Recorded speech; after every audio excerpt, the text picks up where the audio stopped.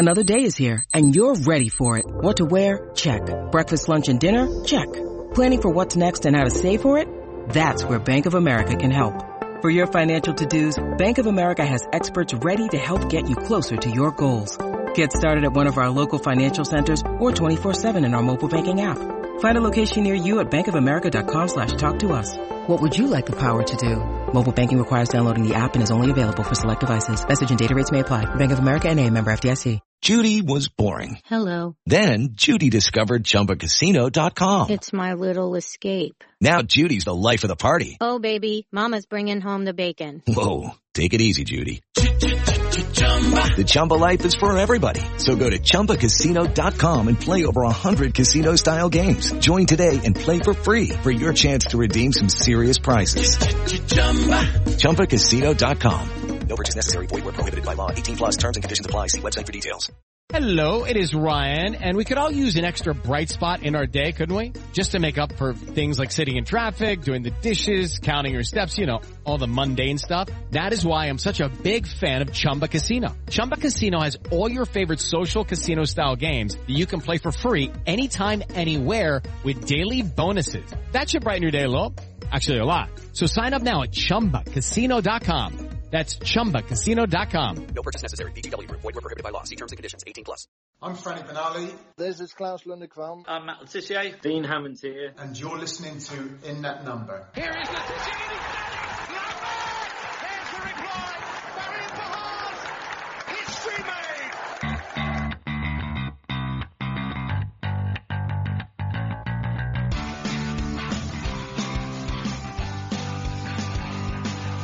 It's James Beattie. Oh, Belter. Mane for a hat-trick. That's an unbelievable hat-trick to Sadio Mane. Shane Long takes Southampton to Wembley. Graziano Pella with a left foot strike. Walker sniffs it and he's got it in as well.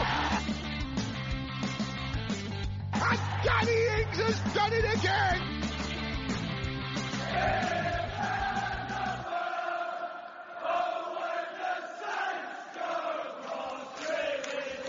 Thanks for checking out In That Number with me, Kevin, the Moscow Mush Milverton, and Ray Hunt. Find me on Twitter at Moscow Mush, and my co-host Ray Hunt at RayHunt84. Follow the show at Number Podcast on Twitter, In That Number Podcast on Instagram and Facebook. If you've got any questions for the show, if you can be bothered, send us an email to inthatnumberpodcast@gmail.com. Leave us a 5-star review on iTunes, or wherever it is you get your podcasts. Share, subscribe, and give us good vibes. Let's go.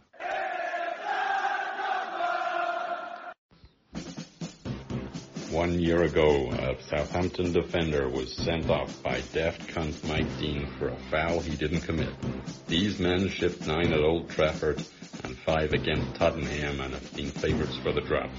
Today, still constantly reminded of this by pundits, the team survives as soldiers of fortune. If you have a problem, if no one else can help, and if you can find them, maybe you can hire the A-Team.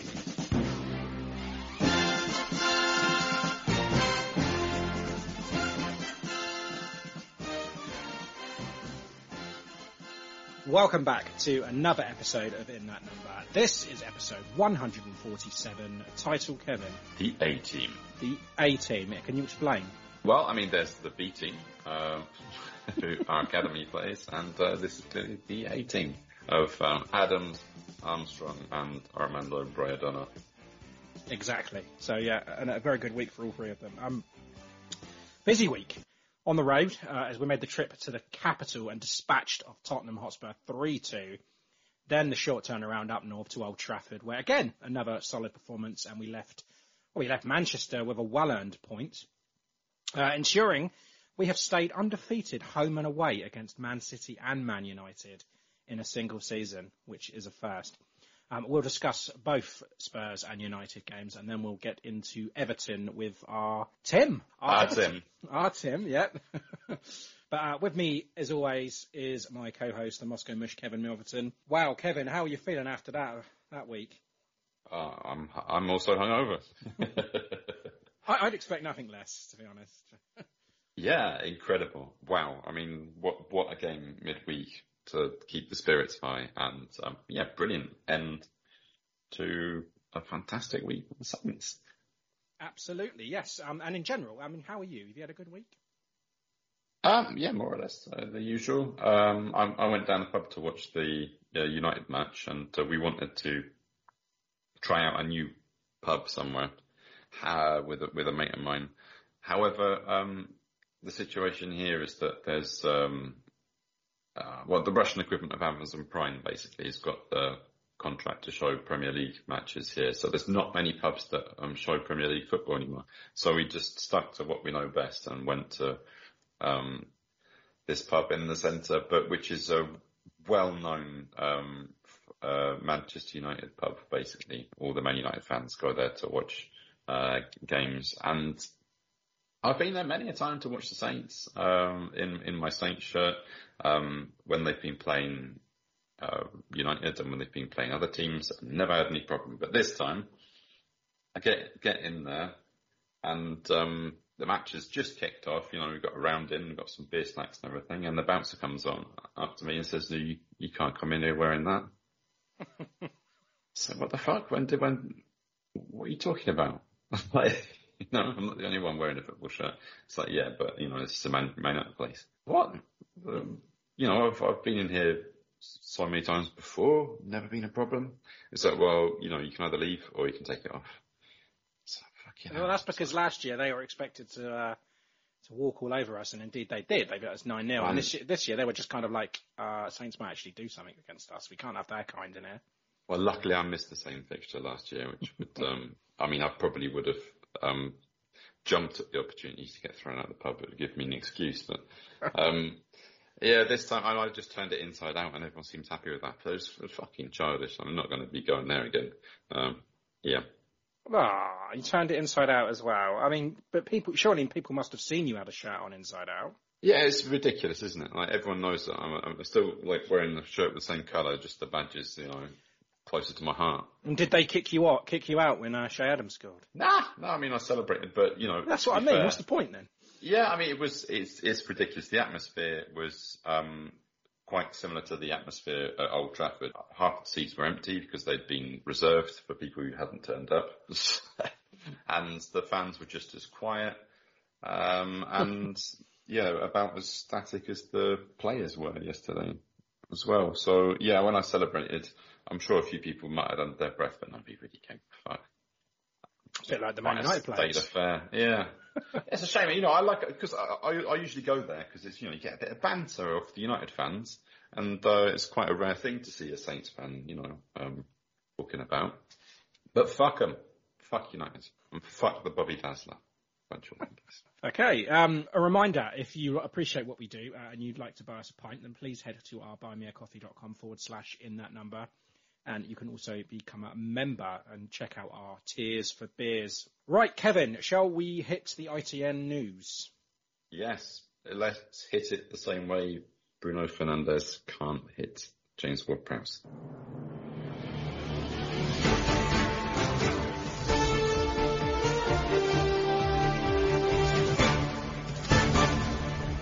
This is ITN in that number news. Okay, so as we mentioned, very good week for the Saints, but all this pleasure this week, I feel it's only fair that we balance it out with a bit of pain first in the news. Lianco injury. Horrible news. Out for the majority of the season now. That's, at least 12 weeks out. Bad hamstring. That's terrible for him and for the club. Yeah, it's a shame for him. He was just getting to swing of things and looked like a good rotation player. He's really loving his time here. But hey, I think he seems quite a strong individual. I'm sure he'll battle through it. I don't imagine, 3 months, that's what, the mid-May, right? Mm. So, I think it would probably make sense not to play him until pre-season. Yeah, unfortunately. But, now we won't need to because that leaves Salisi, Bednarik, Stevens, and then you've got Valerie as an emergency. Simu's obviously been sent away to Carlisle, so we may have to dig deep into the academy if necessary because, who we got? We got Will Tizard, who won Scholar of the Year last year. We got Olafunwa. Yeah, Oladario Olafunwa. That'd be interesting to see. Olafunwa. He was in the first team for the Wales pre-season when we were playing Cardiff and Swansea, so he was there. We got Sam Bailey, who hasn't featured for the B team this season because of injury. But I get the feeling, right, that Ralph would rather play Prowsey or Romeu out of position rather than a youngling at this point. But don't forget Bednarek was subbed off at half-time at Old Trafford, so hopefully that's not too serious. Have we not had an update about that injury? No, nothing at all. I couldn't find anything about it. Either. No, they're obviously... I mean, I don't imagine it being very, very serious because they would have mentioned it by now, surely. But yeah, I mean, it leaves us just those three natural centre-backs. So, unless you don't include Valerie, of course, that would be a fourth. But then it might have to be Ward-Prowse and Romeu. Yeah, Ralph seems to be where he quite enjoys having Valerie in the centre-back position. The fans, I think I speak for most of them when I say that they don't. No. But yeah, I suppose, it's an option. But yeah, if Bednarek is out, that just does leave us with... those two centre-backs. So we're kind of getting short on options. And another question that I was wanting to ask is, where's Redmond been? He hasn't featured in either of the squads this week. Ankle injury. Ankle injury? Slight ankle injury, yeah. Shit. Nothing too serious. Mm. So. Okay. But in regards to the centre-backs, we have actually signed another 19-year-old to our centre-back academy ranks, Nico Lawrence. He's been on trial with the B team, and now he's signed an 18-month contract. So that's good for him. Another option. I can't honestly. I mean, well, where do you see it? Valerie is the next choice, or Prowsey or Romeu? In that order, yeah. Valerie, then Prowse, then Romeu. Okay. Yeah, I'd probably go along with that. Yeah, it's kind of a bit of a shame that Simeon. He won't be called back. Apparently, they're not going to do that. No, Tim was quite certain on the fact that he wouldn't play for the first team because there's some contractual agreement with Chelsea. Yes, yeah, the stipulation in his contract, yeah. Right, moving on from the centre-back crisis, another little bit of a crisis. Ralph, he caused a stir in the week announcing his retirement in 2024, when his contract comes to an end. What did you make of that? I thought this is from the interview with Kicker, isn't it? Mm-hmm. It's the same interview in which that he moaned about players running out their contract instead of getting money for the club in the form of transfer fees. Yep. And then in the exact same interview, he says that he's going to run down his contract at Southampton when it comes to that. You bastard. Oh, man. We were never really close to the Ralph out camp, but, we've sort of been falling more and more in love with him over the last few weeks. And for him to come out and say something like that, it's not good timing at the moment when the fans are getting, he's turning back the fans, and then comes out and says that. It's kind of like, oh no, don't do it. But he strikes me as a man with a plan, right? Because he gets the task, he sticks to it. So I can believe this. But there was a similar feeling when he was at Leipzig. He's got his contract. See it out, and then he'll move on to pastures new. But he's saying now that this will be the end of his coaching. But I get the feeling, if he's offered a 5-year deal at United, he's going to take that, right? I don't know. United is a bit of a poison chalice at the moment, isn't it? Yeah, but if they got the right man in, I think they could be fine. They've got the individual players. We all know that. But Brangen's in there ostensibly to make them play a similar style of football. He's not a coach. Yeah, that's true. He's a director of football, and if he stays on as director of football at United and employs Ralph, it could be a sweetener, couldn't it? They could strike up their partnership again. Yeah, but with the players they've got, Ralph's had the time and the patience from the board to weather the rough with the smooth and to get to his style of play and to start having the successes that he's having now. He's had the time to do that. It's taken, 3 years to get him, many transfer windows to get rid of the dross, the players who don't fit his system or aren't willing to work hard enough to make it work. And he's not going to get that at United. They're going to want results straight away. And, it'll take one big loss and he'll be out on his arse. I don't agree with that. I really don't. Look how long it took Solskjaer. But when he was temporary manager. Interim. He was interim manager. They were playing brilliantly, and then he took a bit of a dip just after he signed that contract. But yeah, eventually things picked up. But he was only given that contract because of the successes he had straight away. But I mean, I don't think now that United are guaranteed to finish even in a Champions League spot. When they employed Solskjaer, that was his. You have to get into the Champions League. More and more seasons go past, the less the board expects of them. So I think the next manager, whether it be Pochettino or whether it be Ralph, whoever it is, I think they're going to be given more time to be able to get them back to where they need to be, which is going to take a number of years. They've got to expect that. Yeah, I mean, this is something that people were talking about already, that, Ralph's going to be the same manager whose team got beaten 9-0 by United last season. Anyway, it's not for a while. 2024, we just need to enjoy them while we can, and please do it. Please do it. He's not just when we're winning games, but when we're losing, we need to get behind him too. Because it's a tough old job that he's got here. Yeah, but I say if the board do get behind him and, he just starts to see the fruits and the returns of it, and they're starting to, work their way up and, challenge for Europe, he can't just walk away then, can he? Surely he's got to be tempted to stay for a little bit longer. I think he loves this club, in all truth, and I think if they do offer him a new contract and they're doing well, he'll take it.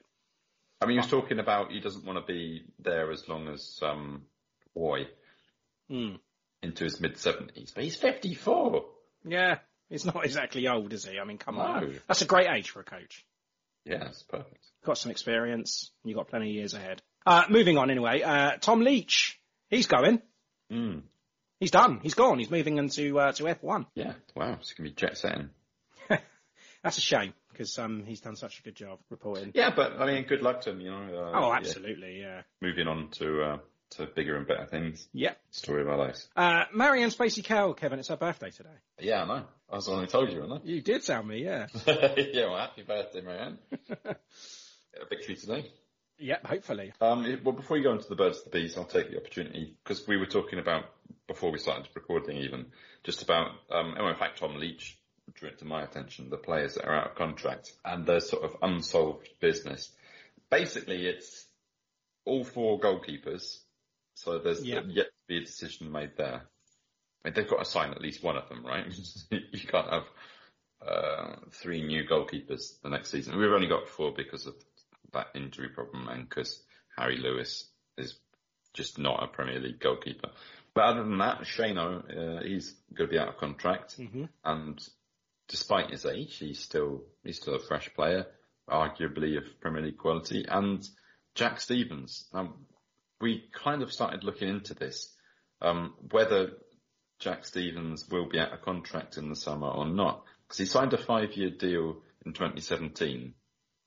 However, various sources in varying levels of credibility, yeah. Thank you, Jesus. You're pulling the weight for my hungover vocabulary. So, did you manage to get a closer look at this? From what I'm seeing, yeah, you're right. He signed a bumper 5-year deal, which pays him £48,000 a week, which works out at just under 2.5 million a year. That was back in 2017, so his contract is due to run out at the end of this season, 2022. There was reports from very credible sources, I will say, that he was going to be offered a new contract back in October, November time, but there has been nothing since. So I think the plan is to get him signed up before his contract runs out, so we should be expecting him, unless he already has and they just aren't reporting it. It's just gone under the radar, which I don't see as really possible. But I mean, I think I can see him getting another 3-year deal. Yeah, that would be reasonable. Yeah, I don't think they're going to be giving him 48 grand a week this time, however. No. I mean, what's he, 28 now, so that would take him till he's 31. And he has only just turned 28 as well in late January. So, he was expected to be signing a new contract in October, November time, but for whatever reason, it hasn't happened. But there has been no reports that he's going to leave or see his contract down. So I will expect him to sign. Yeah, I mean, he enjoys himself at the club. He doesn't appear to have any particular signals. He's not the sort of player that would be on other Premier League clubs' radar. He played well yesterday. Yeah, certainly. But, I don't think Salisu instantly comes on the radar because he's that much younger and, arguably that much stronger. I think he's the sort of player that you want to keep at the club, but he's not the talisman. But yeah, that in the Athletic, did they say for sure that he signed a 4-year deal in 2020? You're right. Yeah, in 2020, the Athletic had said that Jack Stephens agrees a new long-term contract, a 4-year deal, as you said, but that doesn't seem to be the case. Yeah. And then in November, they're saying that Southampton must offer him a new deal. So it's still up in the air. B team then. Premier League 2, away win to West Brom on Monday. That was a fantastic win. Moved us up to 5th now and just 2 points behind West Brom in 3rd. So that is incredible. Friday night, the Premier League Cup against Bournemouth. Already out of that competition, finished bottom of the group, but we have to beat Bournemouth, don't we? The last game of that group stage, and it was a 2-2 draw, so not all bad. Kazim Alegby scored, and also Thierry Small got his first goal for the club. Brilliant. That was in the cup, though, right? Yeah, that was the Premier League Cup. Next up, Premier League 2 action, Birmingham City, and that is Monday the 21st of February, so they got a little bit of time off now. Women's team, last Sunday the 6th. They won against #United in the National League Cup. Katie Rood in the 88th minute. Wow. And of course they hit the road today. They're playing right now. Sunday the 13th against Bridgewater United at 2:00. Yes, and before we move on to the Spurs game, I just want to talk through the loanees. Kane Ramsey for Ross County. They came up against Livingston at home and a 93rd minute equaliser from Kane. His first ever goal. So yeah, brilliant stuff there. And he didn't even start the game as well. He came off the bench on the 83rd minute. So he came off cold with 10 minutes to go or so and scored the equaliser. And Jake Vokins also played the entire game in that. So yeah, Ross County representing Saints there. Simiyu made his debut for Carlisle yesterday in a 2-2 draw at Colchester. And he played the full 90 minutes. And guess what? Picked up a yellow card? He did not. He didn't pick up a booking. So yeah, solid outing from Simiyu. Right, okay, then let's get into Tottenham then, shall we? Dean Hammond here. Thank you for tuning in to In That Number. Okay then, Tottenham Hotspur on Wednesday. Always a difficult place to play, isn't it? Not just the new stadium, but White Hart Lane also. Spurs had won 10 of their last 11 in the league. That's pretty dire, right? The last time was being back in 2016 when Stephen Davis scored both in a 2-1 win. But we have another one to add to that now, and an even better one, I feel. Because we're in 3-2. Jan Bednarik turned into his own net after 18 minutes. Armando Broja with the leveller just 5 minutes later. Son gave Spurs the lead after 70 minutes, but then 10 minutes to spare. Elyounoussi and Che Adams with the late winner. Absolutely fantastic result. And it's so nice to have the script flipped from losing points whilst winning, to coming from behind and taking points against the odds, really. So it's great in that sense. And, the first half of football was one of the best I've seen in a long, long time. But even then, right, the feeling was, can we keep this up in the second half? Can we take what we deserve out of this? And we did just that. So, albeit there was a few scares along the way, and not least the Steven Bergwijn disallowed goal in deep into stoppage time. But oh yes, oh my God, what a fantastic win that was, and one that we're not going to forget in a hurry. Which game was that? You're a twat. Yeah, what can I say? You summarised it very well. Okay, nice. I'll go into the starters then, because it was a quick turnaround from that Coventry game, and we were all banged up after 120 minutes of football, right? And Broja picked up that knock, and there was news of Lianco. That was before the game and all this. So, as a result, Ralph rotated heavily and made 10 changes. And you look at Spurs by contrast, and they kept their 11 from their FA Cup win over Brighton. Prowsey was the only man to keep his place. But, I mean, Kev, were you happy with the 11 when you saw it? It's strong, isn't it? I think you've got to compare it more with the team that played City. It was exactly the same, wasn't it, apart from Elyounoussi? Yeah, which was a surprise to me because I didn't know that Redmond was out. So I was, a little bit disappointed. But, that's got to be the the strongest team you want to put out.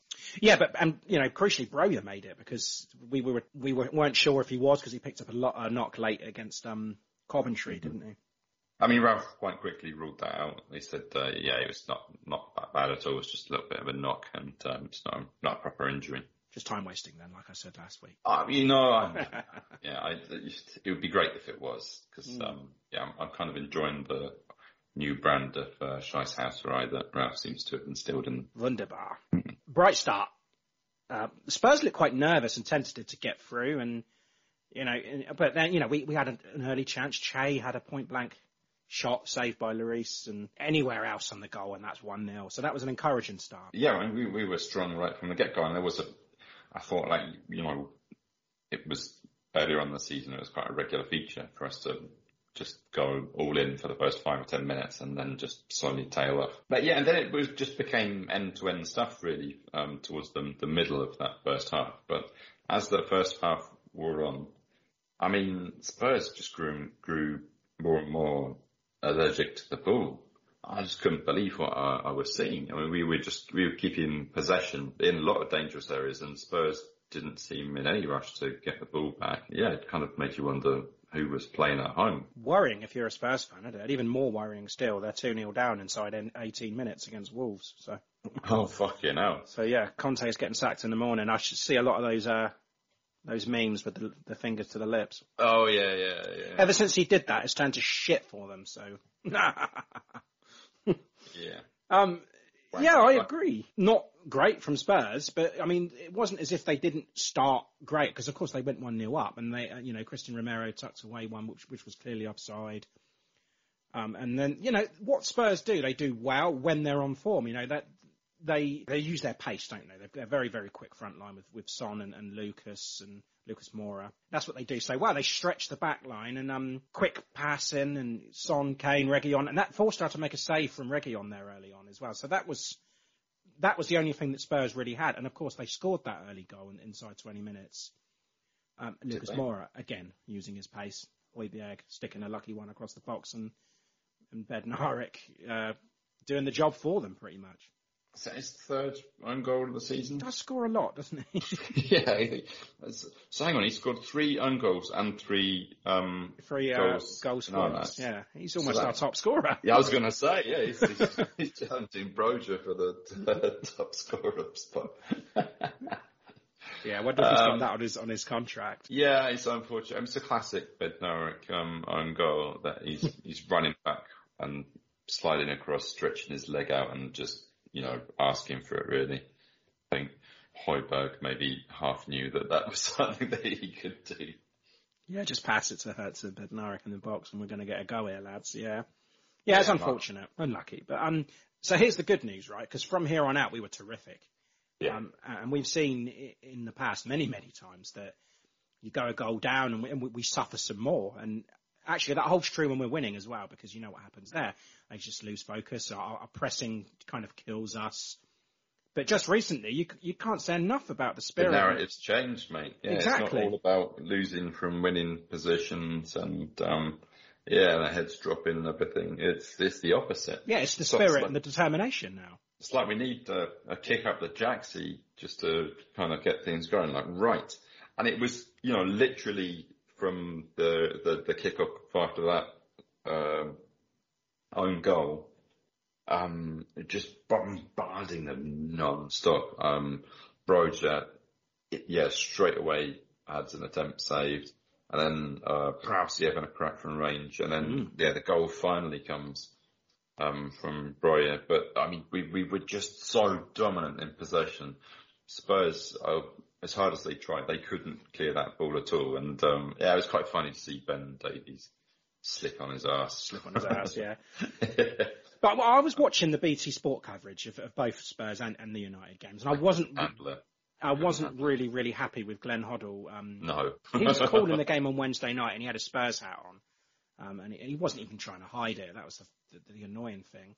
But when he was in the studio for the punditry against United, he was full of praise for the way that we pressed Spurs, and especially from that 1-0 losing position, saying that we always go and hunt in twos, the intensity never wavered, and and that was it. It was again because they instantly pressed and dispossessed Sanchez. That was Broja, wasn't it? Runs through Romero and almost leveled then. And then, as you mentioned, Prowsey had a good hit that was saved. But yeah, all of that just 5 minutes after the opener. So I mean, it was less than that, like I say, but straight from the kickoff, it was just all Southampton. Pressure, yeah.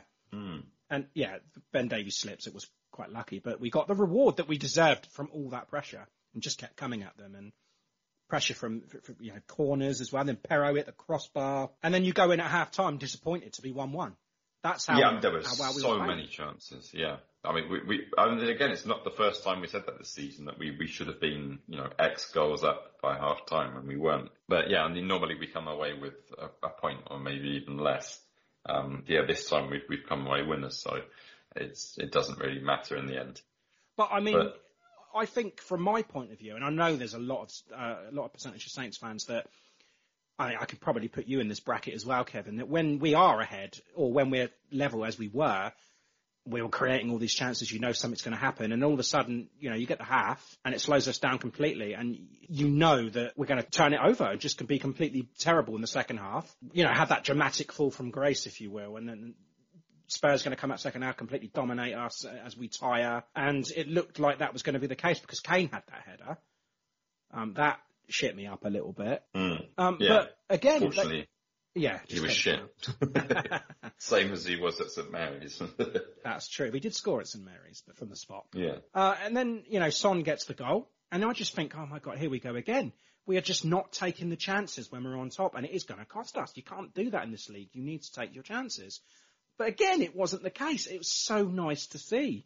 You get backed into a corner. Normally that's it. They fold. But they didn't. And they didn't do it on Saturday either. Goal, Kevin, the Son goal on the 70th minute. Controversy. Broja down. Emerson Royale completely flattens him from behind. Conte being an absolute twat. Yes. That's a free kick, right? Yeah, I know, it's a blatant foul. I mean, apparently VAR did check the incident, but didn't seem to have, didn't deem it foul play. Why? What were they looking at?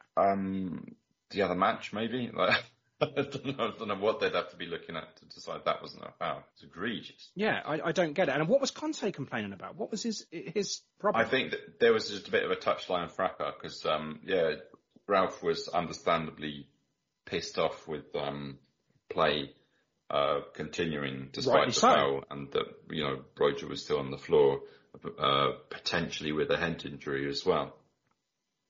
Well, that's the rule, isn't it? If there's a head injury or whatever, you stop the game. Yeah, I mean, I could sort of vaguely understand that if there's an advantage to be played, but it wasn't their advantage to be played. It was horrific refereeing. And VAR. And VAR, yeah, just a theme for this match. Not only this match as well, but that punch up with Conte ended up with him shushing. I'm not even sure who it was. Was he shushing like our players or the backroom staff? I don't know, but I can guarantee he won't be fucking doing that again because it's come back to bite him in the ass big time. And it's from there, isn't it? It was only 9 minutes after that as well that's a common theme. Not letting the heads drop, which is easy to do because you put all that effort in, you go behind again, and it must be devastating. But we didn't give up, kept going, and Prowsey from here, my goodness, pinpoint crossing. Elyounoussi timed his run perfectly. Fantastic header, and Ralph's reaction was brilliant there too as well. just after the fracas with Conte, and he's right out in that technical zone. He's almost doing the limbo, and his arms are going back and forward, and he's gritting his teeth. He's just like, yeah, fucking have that, you prick. It's right up there with the things that you love to see, isn't Yeah. it? And then straight again. 2 minutes after that, the same again. Prowsey pinpoint again. Adams this time. That was incredible as well. That's a great header. And how on earth can you afford to give a player like James Ward-Prowse all that space? Especially when he's just done it 2 minutes before. It's almost as if, when we get Prowsey on the ball in those wide areas, then, Shea, Broja, whoever is attacking at that point, need to be alert because more often than not, it's going to find its way into the danger area. Absolutely. But yeah, and that was enough. that was it. It's first half was incredible. I think it's the best I've seen all season. Second half, digging deep from going behind again when they didn't deserve it. Snatched the win, snatch it as the late goals would suggest anyway, but we did deserve it. We outplayed Spurs for large portions of that game. And if that's our identity going forward from here from the rest of the season, then we're going to be so hard to beat from here on out. Yeah, wow, it just makes you wonder, where do we go next from here? Everton. Well, I mean, we've got a United match to talk about there as well, but yeah, great result in both matches, I think. And yeah, we've performed so well against the so-called top clubs, and we've kind of been underperforming at the teams that were, around us earlier on in the season, but towards the bottom of the table. Losing to Norwich and then beating Spurs away and taking a point off of both Manchester clubs. Yeah, it just doesn't sort of tally in the mind, does it? You look back at it and think, wow, they've done something incredible there. And not only that, they kept Kane off the score sheet, which is a challenge in itself because he's back in form at the moment. And yeah, he scored he scored 11 goals in his last 13 against us. Son didn't dominate us again, which we've seen him have his field day against us in the past, as we know. So yeah, it was a great performance all round, really, wasn't it? And it's going to be difficult to pick a man of the match, Kev, but I'm going to press you for one. Oh, God, yeah. High press, is it? I'm going to high press you for one. Yeah, I don't know, right? I mean, there were so many brilliant performances. It's almost as if if you say one, then you're doing a disservice to the others. You have to. It's like trying to pick your favourite child of the week. Wow, I mean the goal scorers here, Adams, Elyounoussi, Broja, they've got to be in contention, haven't they? The whole of the midfield. I think, Romeu's been consistently solid of late, being one of my favourite players. Ward-Prowse, I don't think you could ignore for those two incredible assists for those goals. I mean, just carbon copies of each other, pinpoint perfect. And yeah, brilliant for Mo and Che to get on the end of them.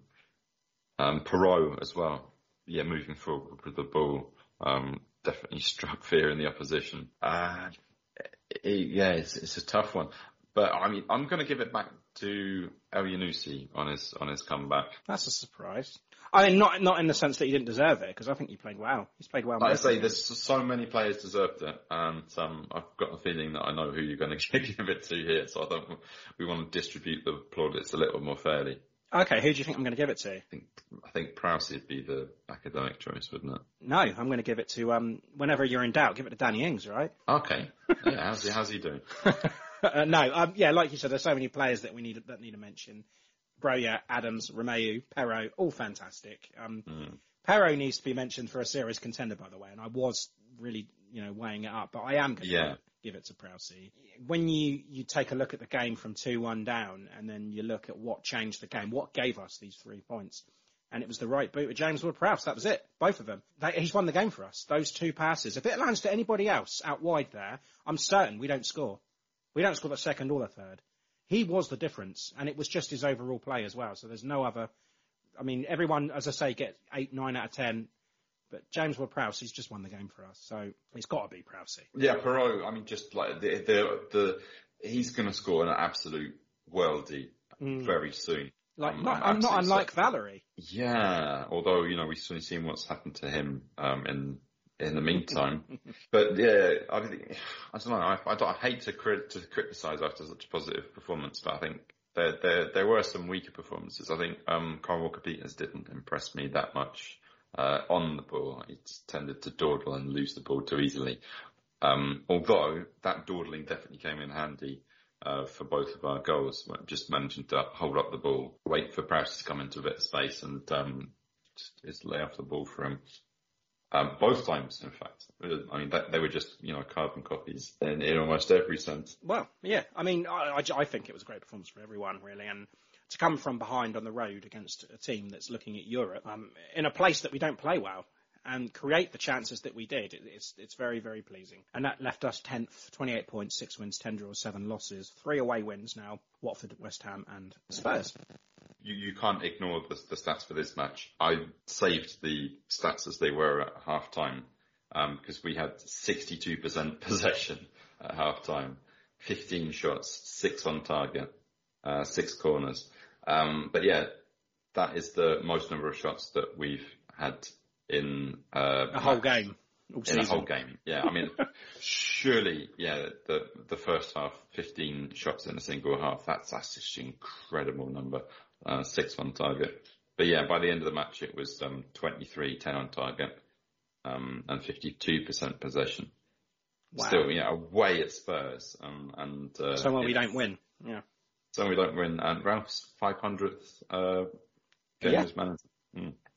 Indeed, yeah. And then we travelled to Old Trafford on Saturday lunchtime for a game against a struggling Man United. Can you say that? You know, out of the cup to Middlesbrough, failed to beat Burnley despite taking the lead, and again failed to beat us despite taking the lead. Another fine result this week, 1-1, a point from losing position again. Sancho gave United the lead after 21 minutes, only to be cancelled out just after half-time by Che Adams, his second of the week. Go A-team. Hey. And unchanged. If it ain't broke, don't fix it, I guess. Kind of. I mean, the surprise for me was we knew that Livramento had been in training, so I was expecting maybe to see him on the bench against Spurs. Yeah, but he wasn't in the squad at all, was he? He was not. No. But he was in the United squad, and you think that if he's fit, you want Ralph to play him. But just like you said. Well, yeah, I'm not convinced he's going to start against Everton now, you know. Again, it's no fault of his. It's just the way this team has been playing together. Something is clicked, and it doesn't. I'm not putting this on him, that ever since he's been out of the team, it's clicked. For whatever reason. It might just be a complete... I'm not putting this on him by anything. I mean... Fuck you, Tino. No, you just can't... you can't change it now, can you? You've got Perraud playing so well, and then you've got Kyle Walker-Peters playing so well. And I know you said he wasn't the best against Spurs, but I think he was great against Man United. And I just think something's clicking at the moment. Getting a reputation of being the entertainers now and an exciting brand of football. Kev, we started well. It was good. But you know, they took the lead, long ball beating our press. A pace from Rashford. He finds Jadon Sancho at the back stick, and Walker-Peters just manages to miss out. Yeah, I mean, they're kind of sliding all over the place, aren't we? There is quite a wet pitch at Old Trafford. It was tipping it down in London as well, wasn't it, during the week? But it was a bit of a slip from Salisu, and Rashford gets the better of him and just has the whole of the wing, basically. And quick square ball to Sancho for a tap-in. Kylo and Bednarek can't get back in time. It's a shame, but I mean, it's a well put together counter-attack from United. Yeah, but again, like Spurs, heads up, determined to take something out of it and still creating those chances. And we all know that Old Trafford's not a great place to go to either, is it, for anyone? And De Gea was making saves, and Perraud again playing well, dancing into the box with a pretty tame shot, but you know, still pressing, still creating those chances. Yeah, absolutely. And again, you know, you concede that early on, and we've got our kind of natural fear that kicks in, but it didn't take them long to allay those fears. And we had our fair share of the chances, and it was getting again, just like the Spurs match, a very exciting end-to-end game that was kind of entertaining to watch. And I was maybe a little bit thrown by all the antics of the pub that I was watching it in, but kind of settled in, and it was very entertaining. What was good as well is like we changed things up a number of times in that first half, because we had like the 4-4-2 or the 4-2-2-2. I was trying to work out the formation, and I just couldn't. Yeah, and then he slipped back into a 3-5-2, and then it was back at a 4-4-2, and 5 at the back at one point. Yeah, and then Bednarek came off for Stevens at the break. But this is something that I've criticised Ralph for in the past. There's no in-game management. There's no plan B. It's just like he says, right, this is who we're going with today. This is the formation. You know your roles. Go out and do it. No matter what happens on the field, it doesn't change. He just doesn't seem to manage it. But that appears to have changed, because we look like a well-coached side now. And I don't want to go too much into United struggles, but our Ralph has out-coached their Ralph. And he kind of spotted their weaknesses. He's criticised it. I don't know if you've seen any of the post-match interviews that he's had. And yeah, he's pointed out the weaknesses, and it's almost rewarded us with 3 points. And it's just that United have that quality of individual, and it's usually enough for them. And if you can implement a plan to take advantage of them, then you're gonna, you might take something out of it. And that's exactly what we did. Yeah, I mean, okay, if you're referencing the ridiculous controversy they made out of Ralph's comments in the post-match interview. You see Jermaine Genius going off on one of the matches. Yeah, that's right. Saying he shouldn't be commenting on other managers' style of play. Just stick to your own. Yeah, you can fuck right off. I mean, yeah, just by nutting that. I mean, Danny Murphy is Danny Murphy, isn't it? Yeah, Danny Murphy was the other one. So I confused the bloody bald Danny, do you know what I mean? But yeah, he kind of stepped in and said that, no, he was asked a question, he gave an answer, and he was telling the truth. And I think Ralph definitely is a very honest manager, and he's sort of revealed his tactics and the way that he's, not beaten United, but the way he's set up to play against them. I think that should be welcomed, not taking it as a snide remark on. No, I don't. I just don't think it's something that's usually done. But if you're okay to, I mean, it's fine. I'm sure Ranić won't have a problem with it. He'll admit, when he was wrong, and I don't think there's anything wrong with it myself. But I just think it's not the done thing to do.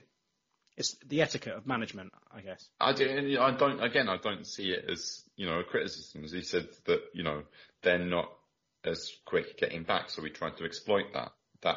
Would Genius have been okay if Ralph Ranić had said that? I don't think you would have paid it any. Exactly. Need at all. It's kind of like one of those things that I can slag my players off, but if somebody else slags them off, then I get offended by it. Again, I don't think he's just saying that's a weakness that United have as a team. We try to exploit that weakness, and it worked for us.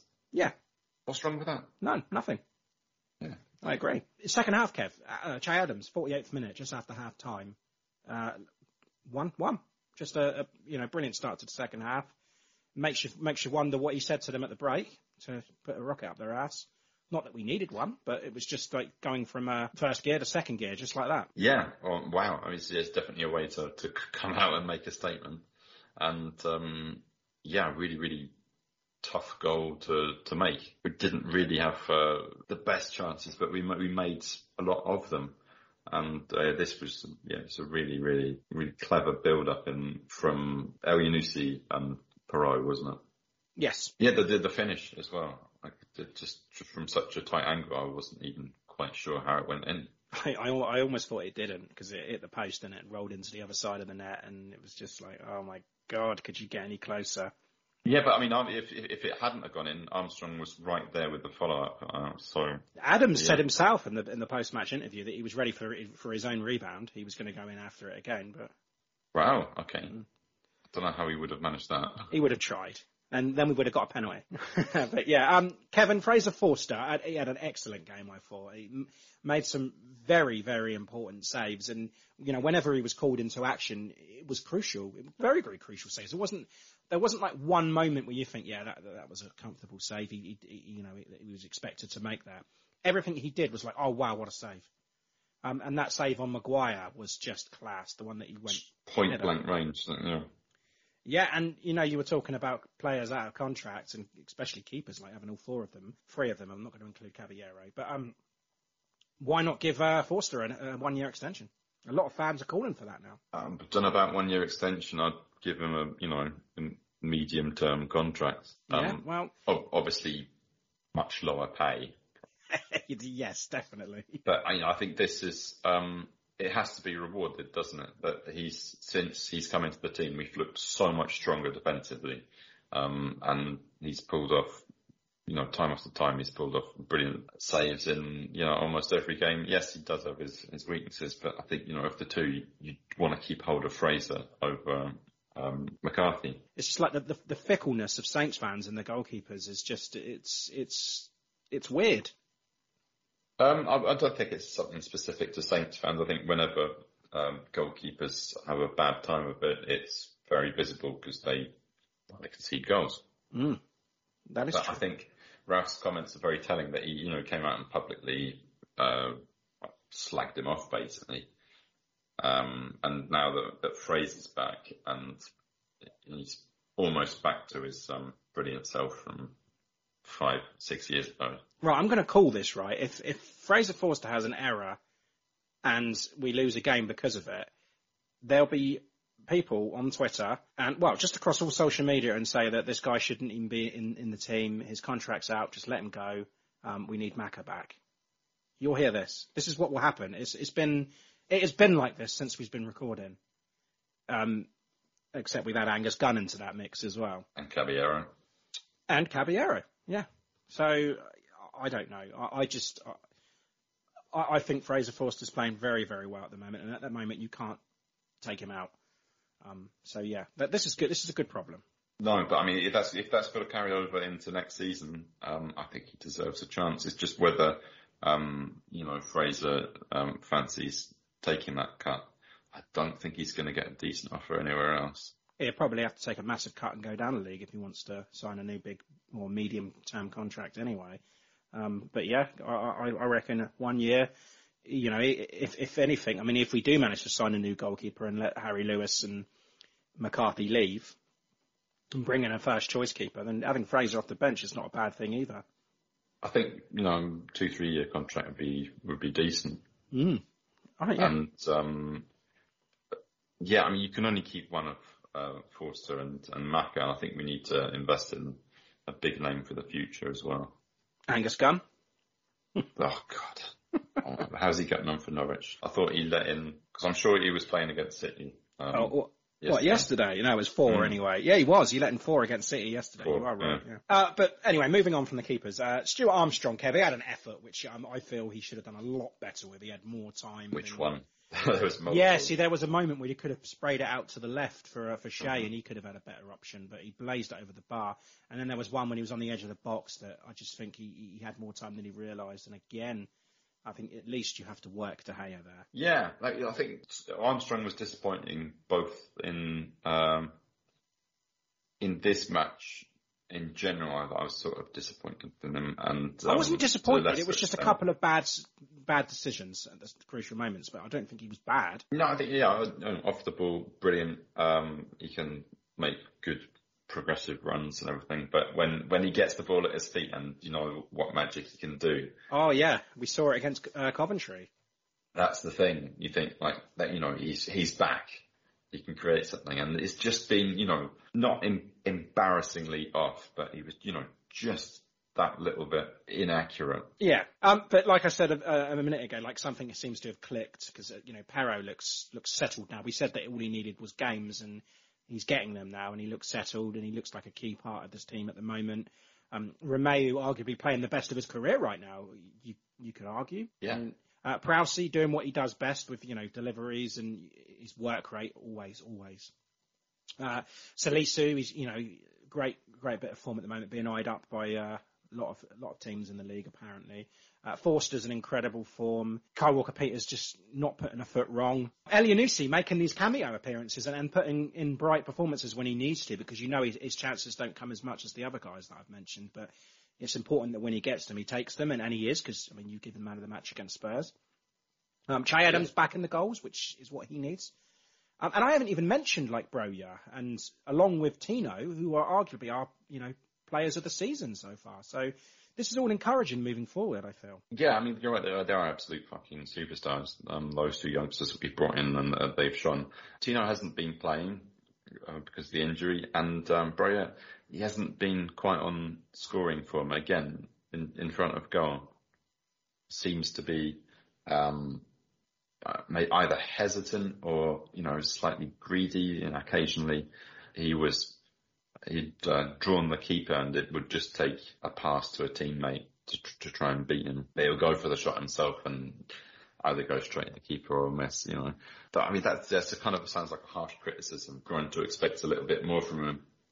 Adams, bang on form again. I don't think we've seen him in this good form the whole time he's been at Saints. Elyounoussi, like you said, has done well to come back. Perraud, he's keeping Livramento out the side, basically. Yeah.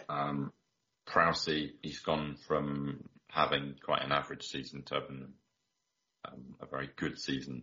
And then since we played Palace, he's just been, his trajectory has been astronomical, outstanding. Fair result, do you think? Because, I mean, both sides had chances to win because, I mean, you look at them, we had 13 attempts to their 12, 8 on target for them and 4 to us. Passes almost the same for about 30 or so in their favour. Possession-wise, about 48%. So it's all fairly even in everything. And yet we still feel like that we could have had all 3 points. And then, you look at the XG stats. United are 2.56 and Saints are 0.74. So, I don't know. A point at Old Trafford is very, very good. Let's not take that away. And a very good week, as we said. And it's rare. It's a rare feeling, but we're full of spirits and just want to keep this rolling. But a fair result for you? Yeah, I think so. I don't think that, we had the chances to make the difference in the end. My prediction was basically that we'd be in this situation and that either the refereeing would go against us or, they'd snatch one at the death in Fergie time or whatever. But, that didn't happen. We held them off. So, yeah, I definitely think it's a fair result. I haven't really mentioned any of the controversies that happened in this match. There's 2 matches this week that have been kind of, I wouldn't say marred by controversy, but there's a few things that happened. I mean, in the Spurs match, we had the Broja head injury thing. But the only there's the handball incident and just little niggly things like Fraser Forster's yellow card for time wasting and Sanchez constantly fouling long and us getting nothing for it. This game, there was Maguire with that horrific stamp on Broja. Fernandez's tussle with Prowse. Yeah, well, again, I mean, I've seen players get sent off for just lifting up their fist. Well, yeah, he did take a swing at him. Yeah, I remember an occasion where I was watching Man United Newcastle and it was a Man United throw-in, I believe, and Roy Keane threw the ball at Alan Shearer, and he got sent off for it. Just lobbed the ball at him. Just at his midriff, not at his face or anything. Just lobbed the ball. Chest height, right on his chest. Only from about 2 yards out, and he gets a red card for it. So there was definite intent with Fernandez, wasn't there? He's just swinging like a maniac, and that's what Prowse does, though. He gets under your skin. Yeah. Jack Stevens has got a little kind of rivalry with Fernandez now, hasn't he? Oh, yeah, he had one from last year. From this year at St Mary's. St Mary's, yeah. I mean, he's terrorising him quite nicely there. Putting him in his place. But, yeah, I mean, the VAR decision on the offside for Ronaldo's goal. Oh, God, that was ridiculously offside. I don't even think that was close, was it? I mean, what? The entire team was offside. Yeah. God knows why they had to get that to VAR. Oh, I don't know. Yeah, it wasn't even clear and obvious, was it? Well, I mean, it was. It was clear and obvious offside, yeah. Yeah, that's what I mean, yeah. Just, I can only imagine that Ronaldo is going to be very, very embarrassed looking back at that because, he had his finger wagging at the ref. The lino, yeah. Don't understand that at all. Yeah, there's nothing controversial about that, in my opinion. That was just a mistake. When I heard someone say that, he's saying like, no, I didn't touch it. And I said, well, it doesn't matter who touched it. You're all fucking offside. Yeah. Man of the match, Kev. Wow, again, it's another really positive performance. And just the energy and stamina to play like that twice in 1 week, and when we've had one less day off than United, it's just amazing. And really, to take the game to United at Old Trafford is definitely no mean feat. Yeah, Adams up to his scoring best. El-Yunusi, Prowse, they were all brilliant, but I'm going to have to say my man of the match, our goalkeeper, is a force to be reckoned with. Did you see what I did there? A force to be reckoned with, yeah. That's good. Sorry, you didn't have to say that. I was going to laugh. Put the tumbleweed in post-production going. I'm going to give it to the big man too because 6 top-class saves. United's XG, as I said, was higher than ours, and the reason that it was 1-1 was because of him. I think he's had a great week, and I think he was excellent, and he needs to be rewarded. So, well done, Fraser. We love you. So, yeah, please stay. Honourable mention for Romelu. I thought he was, absolute bastard. And I love him. But yeah, here Forster in the last few minutes just won me over. Absolutely. This is Klaus Lundekvam, and you are listening to In That Number. Okay, now we want to welcome in Tim Bizance, or T-Bizzle, which I still love, by the way. Tim, how are you this week? Life's grand. Things are good over here. It is starting to warm up. We actually were in the mid-60s yesterday, and it's dropped back down to the 40s today. But it's going to be perpetually warmer. Keep going forward. 60s, so like 18, 19 degrees. Wow. 20. Yeah. Ooh. Well, that is warm. Yeah, it's not very warm in Moscow still, is it, Kev? I forgot to tell you. Well, no, I called you in the week, and we were on FaceTime, and you kind of you slipped on your tits, didn't you, in the snow? Yes. Sorry to bring it up, but yeah. Yeah, you were saying like, the kids here, so don't swear, and I was like showing you the streets of Moscow in the winter. It was all very fascinating until I managed to step on a part of the pavement that everyone had been avoiding, where one of the drain pipes flows into the street and it just iced over. And the next thing they heard is a thud, and Kev rolling down the street. Sorry, I've just slipped on my tip. Like, thank you. Oh God, that was amusing. It's been a great week. Yes, for everybody. Not just Ben Davies, but also me. Everyone's slipping on their ass. Yes. Tim. Yes. Everton then. Saturday the 19th of February, a 3 p.m. kickoff, back at home. Tim, Everton, they're in trouble, aren't they? Really, as much trouble as I've ever remembered. And they had that new manager bounce that worked in the FA Cup. Their 4-1 win over Brentford. And then, everyone was thinking, Lampard, he's the turning point. This is it. But apparently not, because they got hammered 3-1 at Newcastle. And then Saturday, a big win at home to Leeds. I don't understand. It's erratic, it's unpredictable. But bottom line is they are still underperforming, and they're still struggling to get out of the position that they've got themselves in, which is going to be dangerous because, you come up against teams that need points, and it's always going to be, difficult because they're fighting and scrapping for everything. I know it's early. But which Everton are we going to get? The traditional Frank Lampard 4-4-2 with fluidity.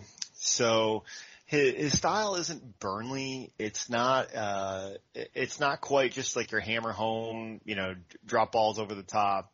There is a lot of fluidity that he has with overlaps, including, and then also players tucking back in for like Richarlison, who won't necessarily overlap. He will overlap with DCL, who's kind of like so it turns out to me maybe like a 4-4-1-1, little all over the place, as he could become that second striker. But overall, I think we're going to get a really tough matchup, because I think Frank is trying to instill discipline in them. And it's crazy to think about, because Leeds is a team that they just beat 3-0, who take a ton of possession. And it sounds counterintuitive, but Leeds is a team that actually thrives without the ball. And by giving them the ball, especially without Calvin Phillips in the lineup, it was the opportunity within their defensive mids and then their center backs to make and create play, which didn't happen. And so they were unable to create stretch passes. I think that's going to similarly work to their advantage in what they're going to play against us, because for us, when it seems like, while we definitely impressed over the last 2 weeks with having the ball and making the rotations out, I think he's going to create a solid foundation through the middle, and then work its way out just a little bit to bridge and break off the right back and the left back overlaps that we have with Walker Peters and Perot recently. So I think we're going to be expecting a decent amount of possession, and I think it's going to be not the nicest game in the world that we're going to play against, because I think he's going to be able to break us down. So not necessarily the biggest fan. I don't like it, because I think he actually does lead some positivity going into what is a completely and ridiculously unstable environment, like you mentioned. Yeah, and in terms of lineup, I guess it's going to be easy to say we'll stick with the 11 that's got the job done against Spurs and and against United. But, I mean, we're still sweating on the injury from Redmond. We don't know about this ankle injury. There's Bednarek to consider as well. We don't know how serious this is. But, you know, let's just assume that both of those are out. What are you going to do with the lineup? So for us, what we're looking at is I expect little rotation, and I guess I'm just really curious about McCarthy. And while they haven't mentioned him for being what his injury is or what he's been up to, I mean, it's been a while now since early December with that. So if Bednarek's out with injury, that means we're with Stevens and Salisu as our center back. Well, it's not something I hate. It's just there's no backup to it. And Valerie is now who's played in a back five with a right center back is slotting in as center back. It's not necessarily the best opportunity for us. No. So I think you're really looking on our side as what to expect with Tino and then what to expect with Redmond. If Redmond's back, do we drop Elyounoussi, who's played, I think, fantastically over the last 2 games? Mm-hmm. Or do we play some type of, with Tino back in? Do we push KWP over to the left and drop Perot, who Perot has also had a fantastic last 2 games, and their Lincoln play on the left side has been fantastic. Just to stop you there, Tim, sorry. Kev, I think you're probably the same as this. I think that we don't start Livramento. I think we keep as it is with Perot and Walker Peters. What do you think, Kev? I'm inclined to agree with that. I think it's harsh on him, but, you know, if he's coming back from injury and he's you know, a bit fragile, I think, you know, don't risk him if we don't need to. If it ain't broke, don't fix it. Walker Peters in his natural position is doing a brilliant job. Perot is fantastic on the left. Yeah, you know, I'd leave it there, and I think he makes a great option. I mean, we didn't really talk about the kind of weird formation that we ended up with when he came on against United. No, he did seem to be playing out wide right, just more forward than Kyle Walker Peters. So there is that option off the bench if you do. Well, they kind of overlapped each other, didn't they? I mean, Kyler was playing in front of him for a lot of the time as well. So, yeah, I mean, there's that kind of unknown quantity that you can introduce as need be. Yeah, I think, you know, it gives us an excellent option. But, of course, if you are going to do that, Kev, then you need to play with the 3 centre-backs. And because we've only got 2 that are fit... Not necessarily. Then, you know, that's going to be a bit difficult. Unless you play the flat 4-4-2 and let Livramento go wide right. Yeah, like we did against United. Okay. So let's talk about Everton a little bit more. What did they do in January? So they signed Dele Alli on a permanent, Donny van der Beek on loan, Anwar El Ghazi on loan, Myalenko on a permanent. He's a left back from, was it Dynamo Kiev? Or was it Shakhtar Donetsk? It was Dynamo Kiev. Okay, that's what I was thinking. Then they've got Nathan Patterson, who they signed on a permanent, who is their backup right back at Rangers, who's was a very positive going forward and looked really good for the Scottish national team. And so those are their main signings, along with their outgoing of Digne to Villa, which was another soap opera debacle. And then they fired Rafa Benitez. So the biggest thing, though, we need to look out for Everton is we know that they have actually a lot of injuries right now. So Decore at center mid was out, so that's why Van der Beek was started for his first game last time. Yerry Mina is out until April. Tom Davies is out. Fabian Delph is out. Ben Godfrey is out. Fabian Delph is always out. Well, yeah, but he's never been in, is he? It's just poor. He might as well change his name to Fabian Delph is injured. So Damari Gray, although he is potentially listed to come back against us, and then Myalenko was listed, but they don't even have what type of injury or what was going on or why he wasn't anywhere near the lineup. So that's a lot of injuries, especially 2 starting center backs that they have, or 2 consistent starters in their defense with Yerry Mina and Ben Godfrey. So what are we going to watch out for? Well, it's always going to be Richarlison. He's slippery. He just gets all over the place, and he can be a little bit of a crybaby at times. And then the unknowns of Dele Alli and Van der Beek. Ali didn't start last game, and Van der Beek did, and then vice versa in the game prior to that when they got beat. So what to expect? I really don't necessarily have 100% confidence in this, but I feel like they're going to establish that high block against us. It's not going to sit in a low block. He's going to want to push high and neutralize Broja and Adams. And then from that is to force the creativity to go through Ward-Prowse and Romeu from deeper lying positions, because their creativity is less, but whereas Ward-Prowse is from set pieces and they can move around, and they're comfortable they're going to be comfortable letting Ward-Prowse and Romeu have the ball, but only in their no more than midfield. So they want to have that high block, press it up and push it around, where they feel that they won't be able to get stretched through the half spaces or through the lines. And looking at their bench, though, on top of it, they've got a bunch of has-beens, a bunch of overpriced players who aren't worth the price that they signed for. Yeah, we got one of them, Theo Walcott, and he was fun. Yeah. And Shane Long. Yeah. Underperformers, and then they have a couple youngsters that they can look at too. But the bench that they had against Leeds was Nathan Patterson, Andros Townsend, Esmir Begovic, who's Tosin, Andre Gomes, Jared Braithwaite, Solomon Rondon, El Ghazi, and Dele Alli, with their previous lineup being Pickford, Seamus Coleman, Mason Holgate, Michael Keane, John Joe Kenny, Alex Iwobi, Alon, Van der Beek, Gordon, Anthony Gordon, DCL, and Richarlison up top. So they need to be doing better with that type of lineup and depth, quote unquote, depth that they have. They need to be doing better. They are a complete disappointment. I think Frank Lampard can solidify and get them back into a more of a mid-table throughout the year and create a positivity going into next year with positivity in a way that they're not going to be a complete disaster, dumpster fire in the process. So Michael Keane, Mason Holgate are absolutely, as long as they're fit, they're going to be the starters. Van der Beek, so he held the highest possession for Everton in the last game, more so than anybody else on the field. Wow. So I think they're going to put him back in and match him alongside Alon. And then I think Damari Gray, if he's going to be back from injury, he's going to start over Anthony Gordon. And then I think they'll start Dele Alli. So that'll be the first time that Van der Beek and Dele Alli will start together. And Richarlison, DCL.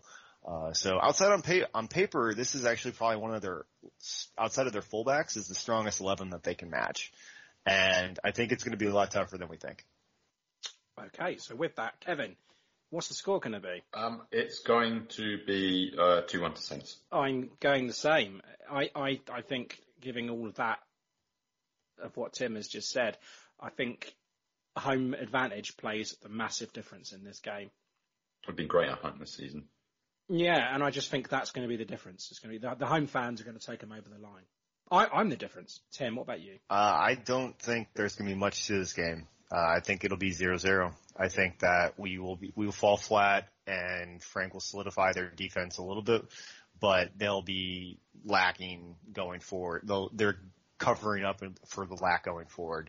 They saw that we've played super duper well the last two games. He's going to sit there, figure out, try to see what we can do to beat our fantastic rotations on the ball, but they're going to give up the opportunity to score goals on their end too. So 0-0.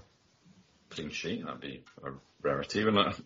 Would be, yeah. And Alex is going 2-1 to Saints also. So all three of us are going 2-1 Saints, and Tim's going for the 0-0.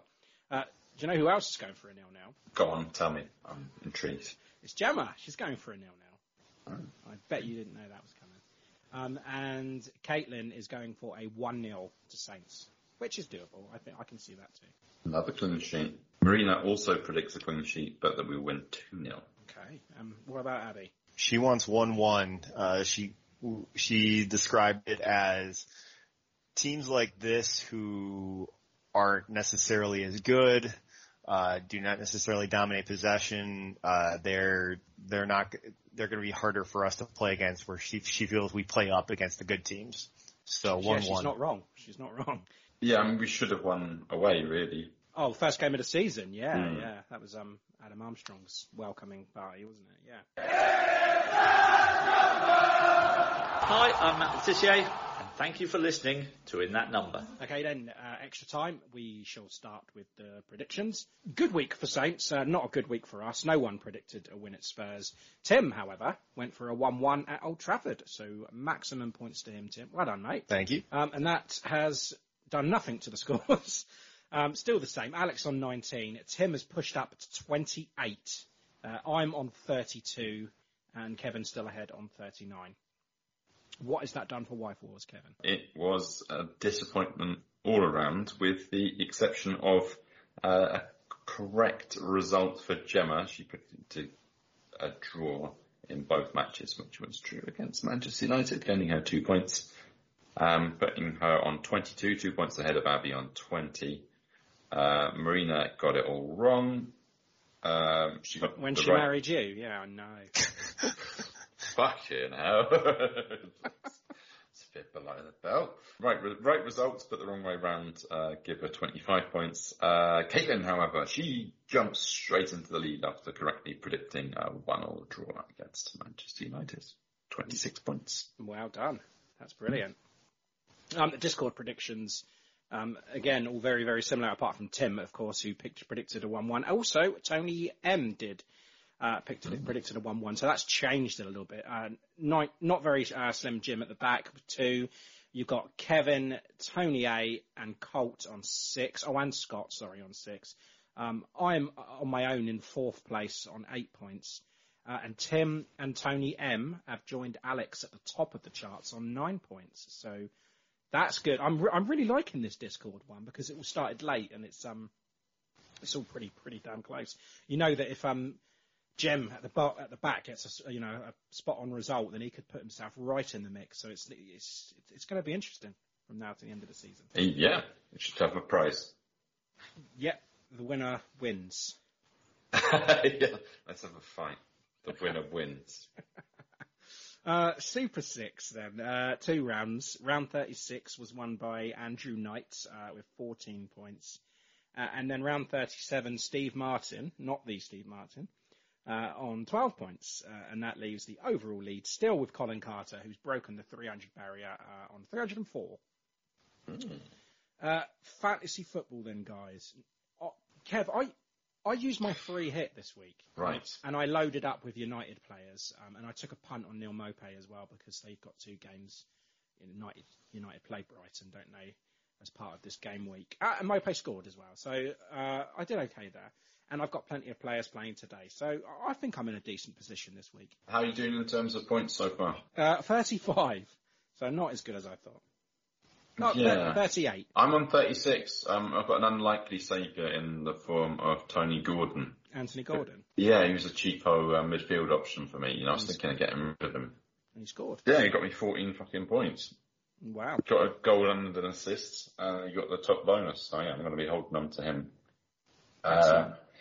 But fuck me, Ronaldo has been an albatross around my neck that I can't get rid of. Ever since I got rid of Salah and put him in there, he's just been weighing my team down. There's not many talismanic forward options.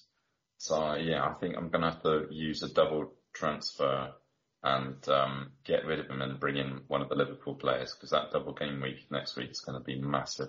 But I'm on 36 points. So that's okay. Holding water in the middle of Podders League. Oh, you've still got Ronaldo to play against Brighton as well. So, and De Gea and Varane. Yeah. Oh, there you go. So you've loaded up also. You haven't got any Brighton players? No.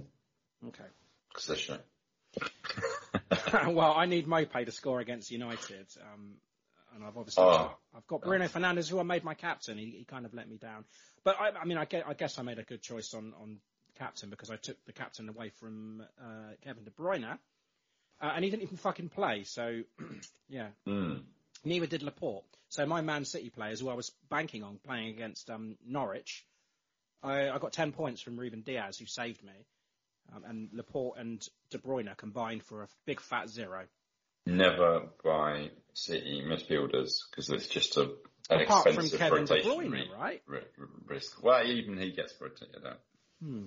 Tim, how have you got on? 33 this week. So last week I used my wild card, felt like I really needed it, and I got 78 points, so that was necessary. Wow. 33.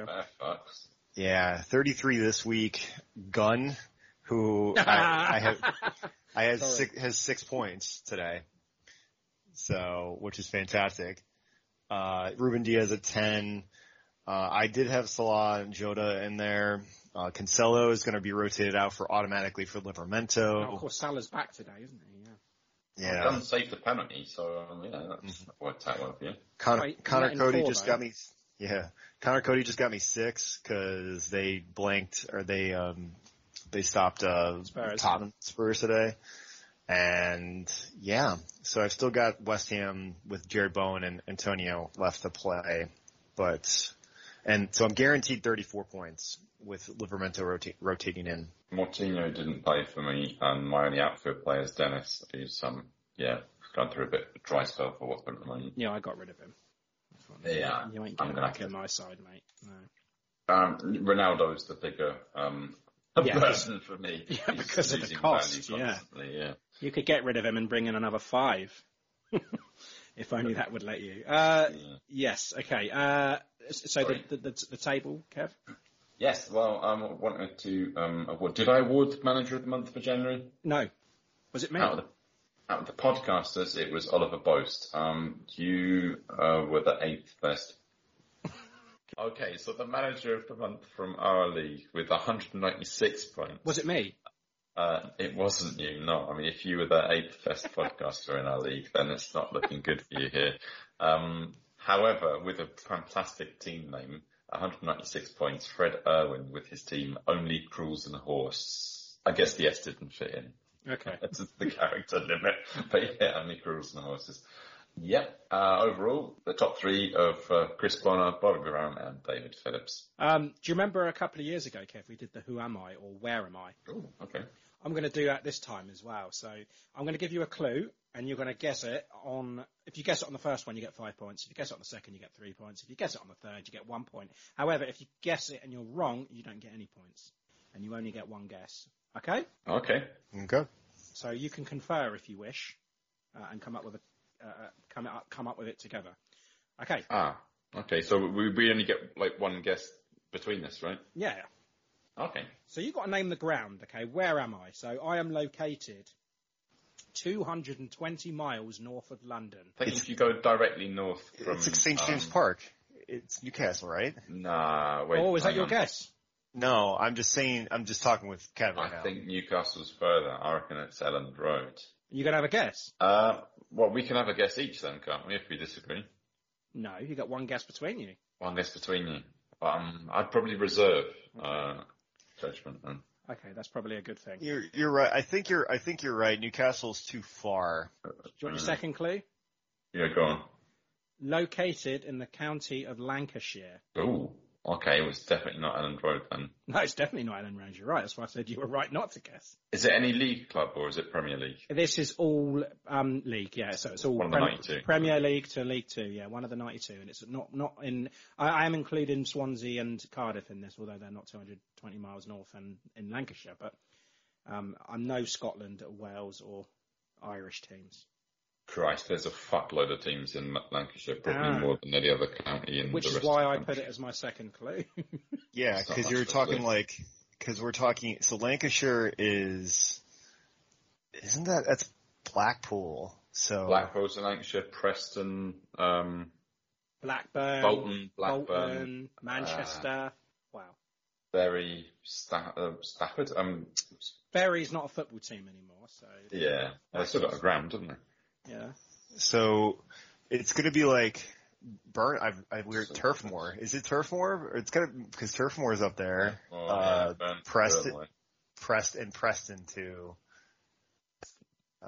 I mean, I don't. How much does Liverpool get into Lancashire though? No, it was not considered part of Lancashire. It was Cheshire before. It's Merseyside now. I'll give you a clue. Another one. It isn't Liverpool or Everton. Well, they're not. You want the next clue? Yeah. Both of you. A capacity of 23,500 and the nickname the Lily Whites. Where am I? It's Preston. It's Preston. It is Preston. And what's the name of the ground for an extra point? Deepdale. Well done. 2 points I'll give you for that. Well done. That was good. Wow. Okay. 2 points. Until next week then. Oh, I love that shit. But yeah, okay. I want to play that again right now. That's how good it is. No, we'll do it next week. So Deepdale, Preston. Yes. Kevin. Do you have a Russian phrase for us? So yeah, this week's Russian phrase is Commander A. Commander A. Commander A. And I'm guessing that means The A-team in Russia? The A-team, exactly. Brilliant. Thanks, Kev. That's right. Next week, we will be talking Everton and preparing for our Friday night game against Norwich City. And Tim, you will not be joining us next week, will you? Unfortunately not. He's facing a one-match ban. Yes, and until then, up the Saints. Up the Saints. Up the Saints. Up the Saints. Up med Southampton.